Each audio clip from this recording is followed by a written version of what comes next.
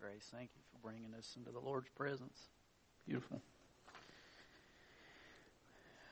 Well, we're doing something a little different this morning. I had on my heart the importance of marriage and the significance of a wedding. And so I began to think about what does it mean in a wedding ceremony? All this strange stuff that occurs in a wedding ceremony. Is there any meaning behind it? And anyway, as I studied, that's why we're at this passage. It looks a little unusual, probably for a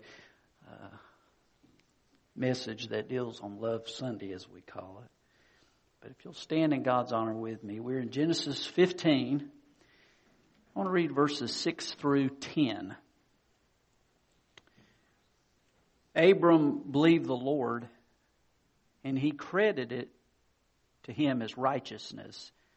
He also said to him, I am the Lord who brought you out of Ur of the Chaldeans to give you this land to take possession of it. But Abram said, O sovereign Lord, how can I know that I will gain possession of it?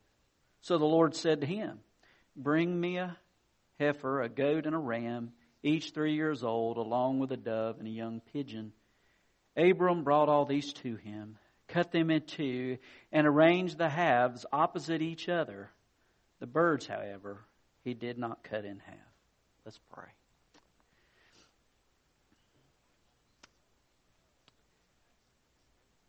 Father, your salvation was not by chance, was not an accident.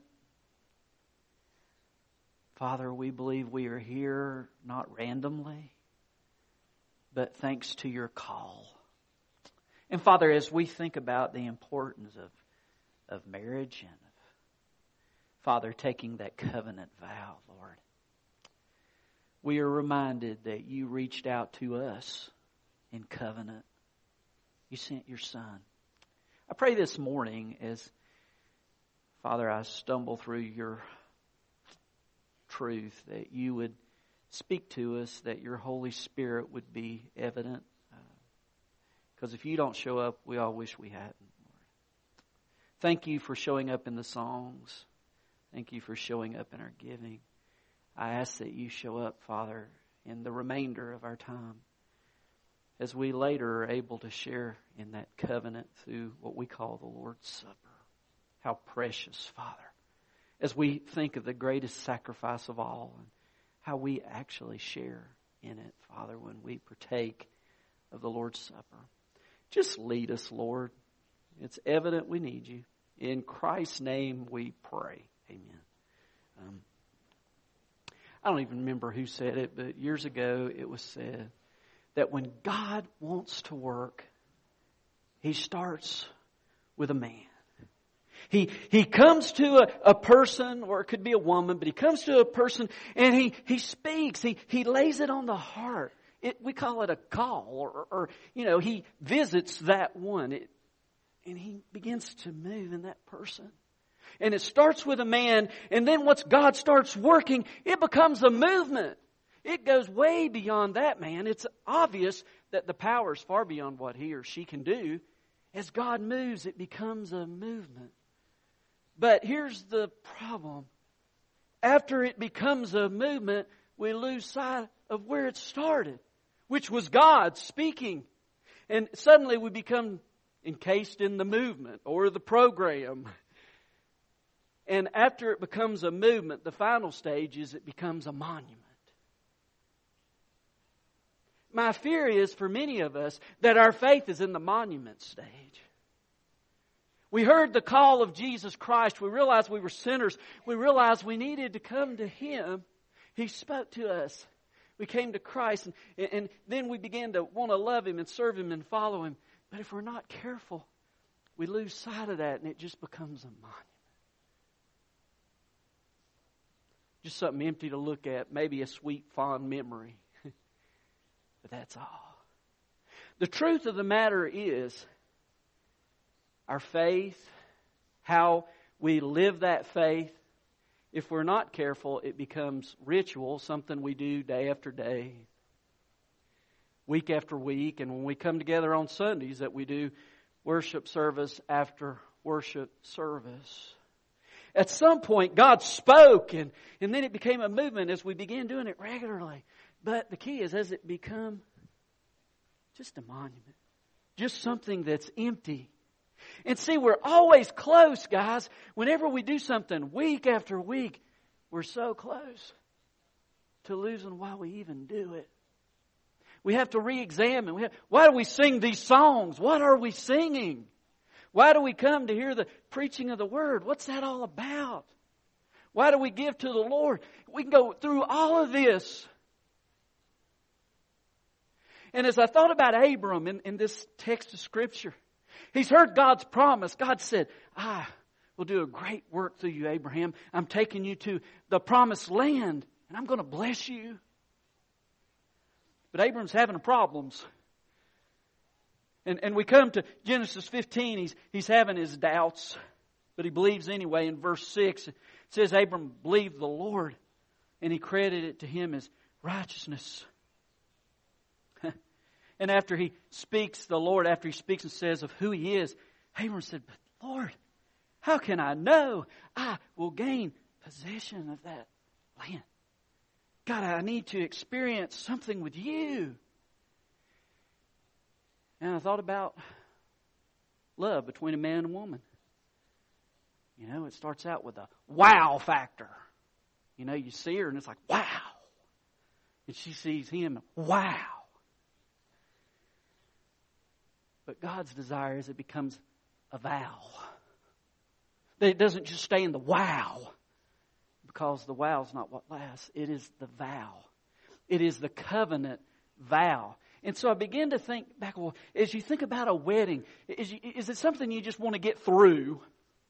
So, you know, you can be legally hitched.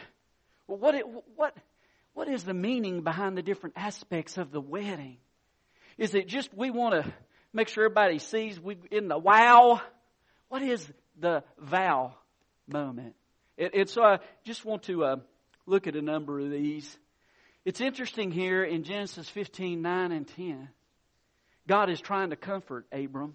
He's trying to speak to him. And he says to Abram, I want there to be a sacrifice. He's saying it's time for a covenant. It's time for you to realize, Abram, you are not alone. And when it comes time for a wedding, two people drawn together in love, drawn together by God's love, and it's time to make that covenant vow. It's time to say we don't want to be alone with God. We want to be together. We want to come together. And so God says to Abram, okay, you take these sacrifices, you cut them in half, and as you cut them in half, there is a trail in the middle that you walk down. This is a holy trail. We sang this morning, we are standing on holy ground. This was viewed in the ancient covenant. They would cut in half the sacrifices, and there was a trail, and the two would meet in the middle. And in that covenant, they would cut the right palms and join hands. And they would signify through that vow, we want to share our possessions.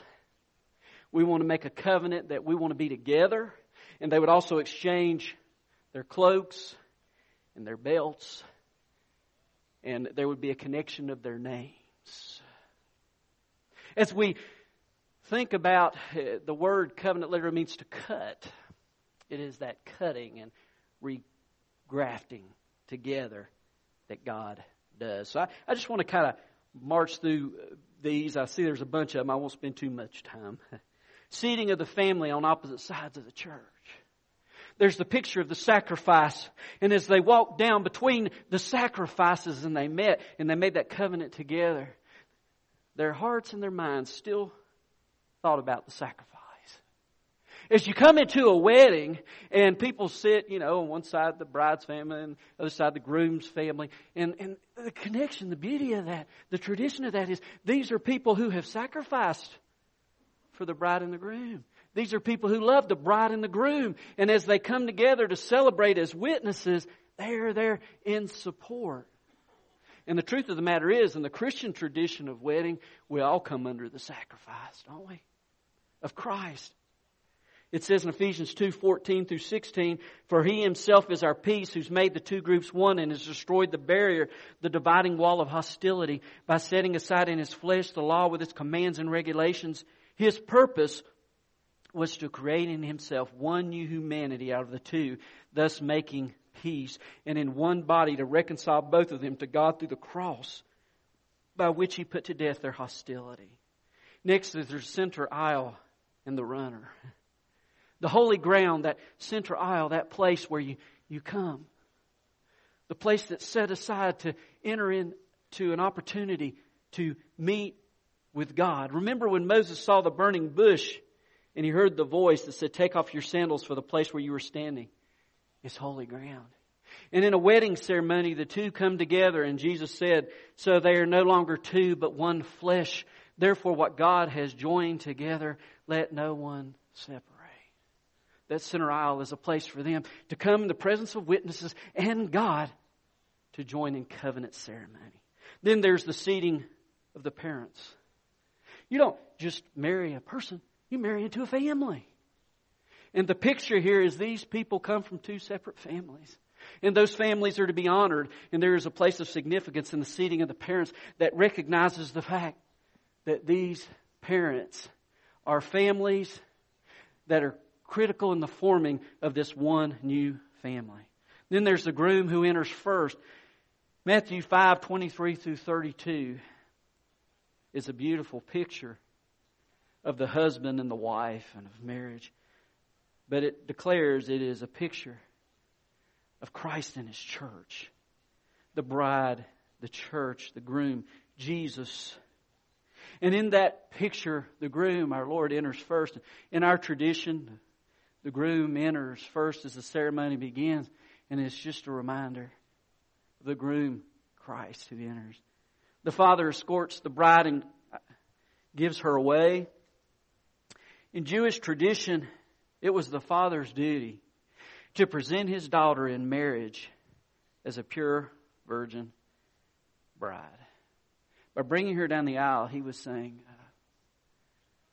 I have sought to love God. And I want her to love God. And as I bring her down this aisle, I'm just saying to you who are here and before God's presence that I've done my best to be the father that He has called me to be. And as He comes, as who gives this woman to be married to this man? And he says, her mother and I do. As a way of the parents saying, our hearts have been with God and we are in favor of this union that is about to occur. All that is significant. It is a joining of families into a family, and that they agree. Then there's the white wedding dress. Of course, the picture of the white wedding dress is a picture of purity of the bride and of respect and deep reverence to God. And it also reminds us in Revelation 19:7 and 8 of God's saints being dressed in clothes of righteousness, fine linen, bright and clean. The joining the right hands. As I said, in that ancient covenant, they would come and they would join hands. They would cut palms, and as the blood and the hands intermingled, it was a vow, a way of saying, we're joining our lives. We're joining what we have. We're joining who we are. We want to join together. And that's why we are here. As a bride and groom comes and as they prepare to partake of their vows, they look toward one another and they join hands. And by those joining of hands, they're saying we want to join our lives together fully. There's the exchanging of the rings.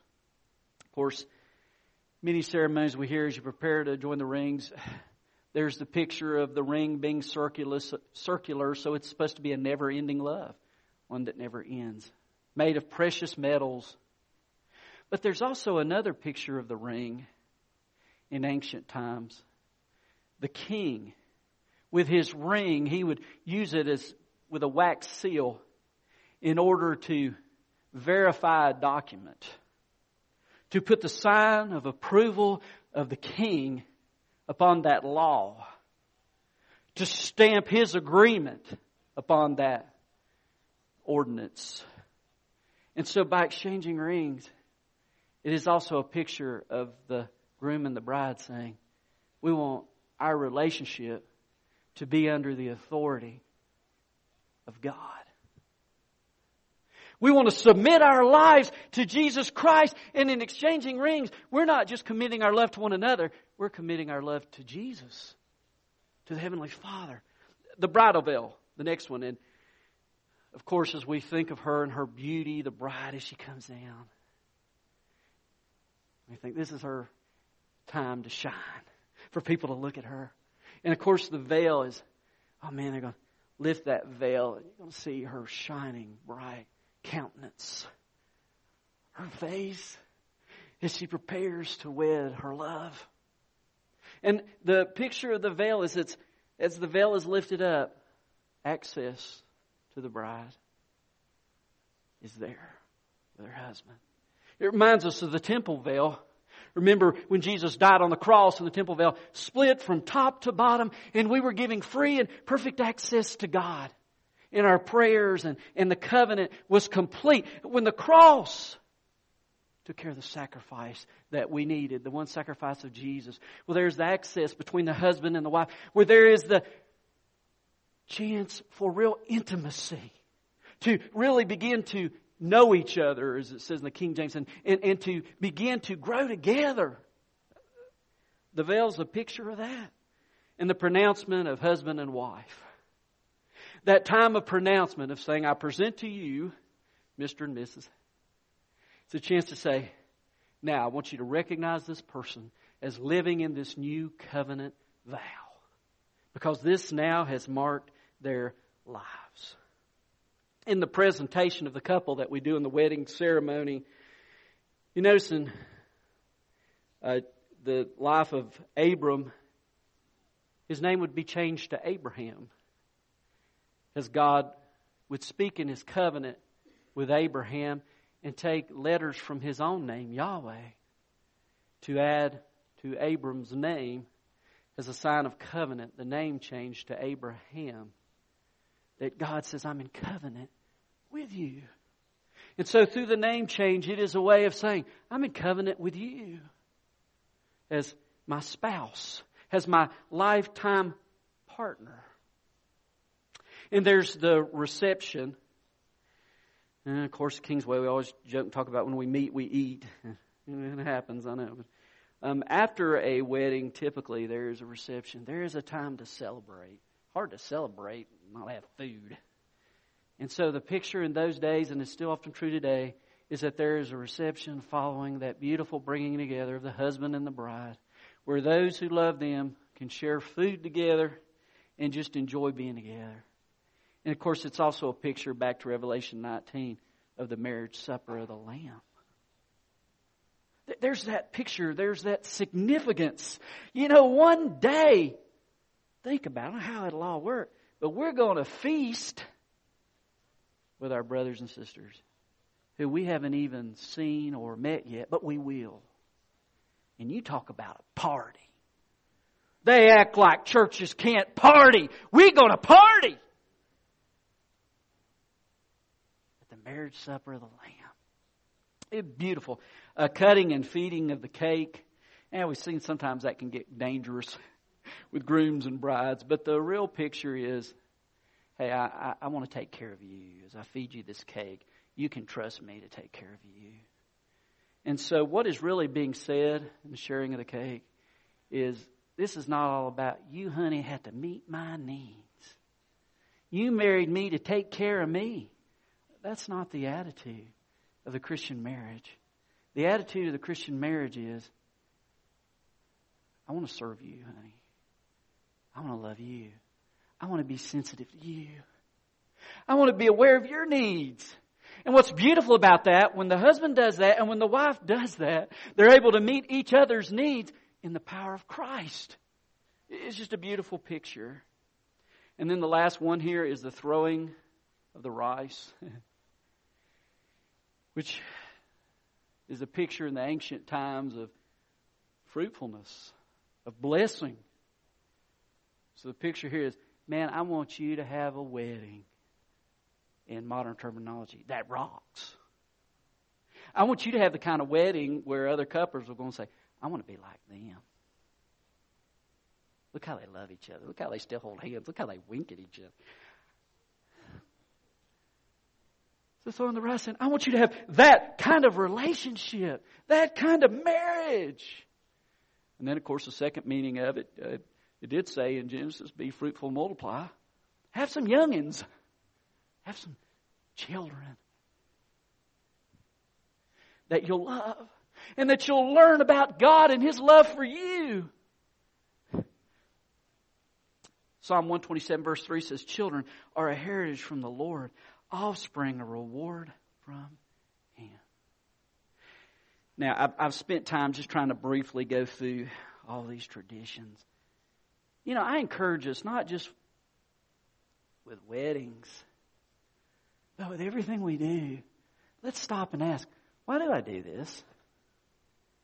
What was the reason this started?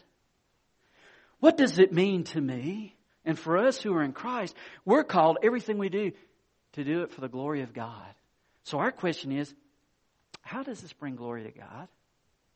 And as I do this, if I'm not bringing glory to you, help me, Lord. Move me where I do bring glory to you when I do this. Maybe there would be a renewed call to marriage and to weddings if we got back to what it means to have a wedding. We don't know. May God just stir us so that He'll work in us to bring us back in that covenant relationship that not only changes us but can change the whole community around us as we catch sight of Him. I mentioned Ephesians chapter 5 as it gives that beautiful picture of the husband and the wife, a Christian marriage. Come down to verse 31 and it says, for this reason, a man will leave his father and mother and be united to his wife, and the two will become one flesh. But the very next verse, verse 32 says, this is a profound mystery. But I am talking about Christ and the church. So what's been happening? God's been giving this picture of something we can't understand because many of us have this deep longing to have the love of our lives with us on this journey called life. And He goes through that connection that we long for. And He says, I want to have that kind of connection with you as my child. That Jesus has made us connected in a love type relationship. And He's called us to think of that and remember that through what we call the Lord's Supper. And as we get ready to close the service, I want us to celebrate this mystery, Christ and the church. As we come, and someone will ask Alan to come in a minute as we prepare the table. We'll have the bread. You come up and take a piece of the bread. And it's His broken body. And then dip it in the cup. It signifies His blood shed for you, for me. And as we take that, as we eat of that precious bread and juice that signifies Jesus, His ultimate sacrifice, may we remember on this day called Love Day what love is. Let's pray and then we'll share that together. Father, I come to you with my brothers and sisters who are present today. Father, real love is found in Jesus. And maybe someone here has never turned their life to Jesus. There's never a bad time. I pray that this might be the day. Oh, Father, may they just say, Jesus, enter my heart, forgive me, make me new. I want to know your love, Lord. Father, if you're speaking to anybody's heart in that manner, may they pray to receive you. And Father, as we prepare to partake of the bread and the cup, your body and your blood, Father, I pray that we think about what that is, what that means as we talk about empty ceremony. May this not be an empty ceremony, but may you, Lord, enable us to remember your perfect love. Guide us as we celebrate this time together. In Jesus' name, amen. Alan, will you come?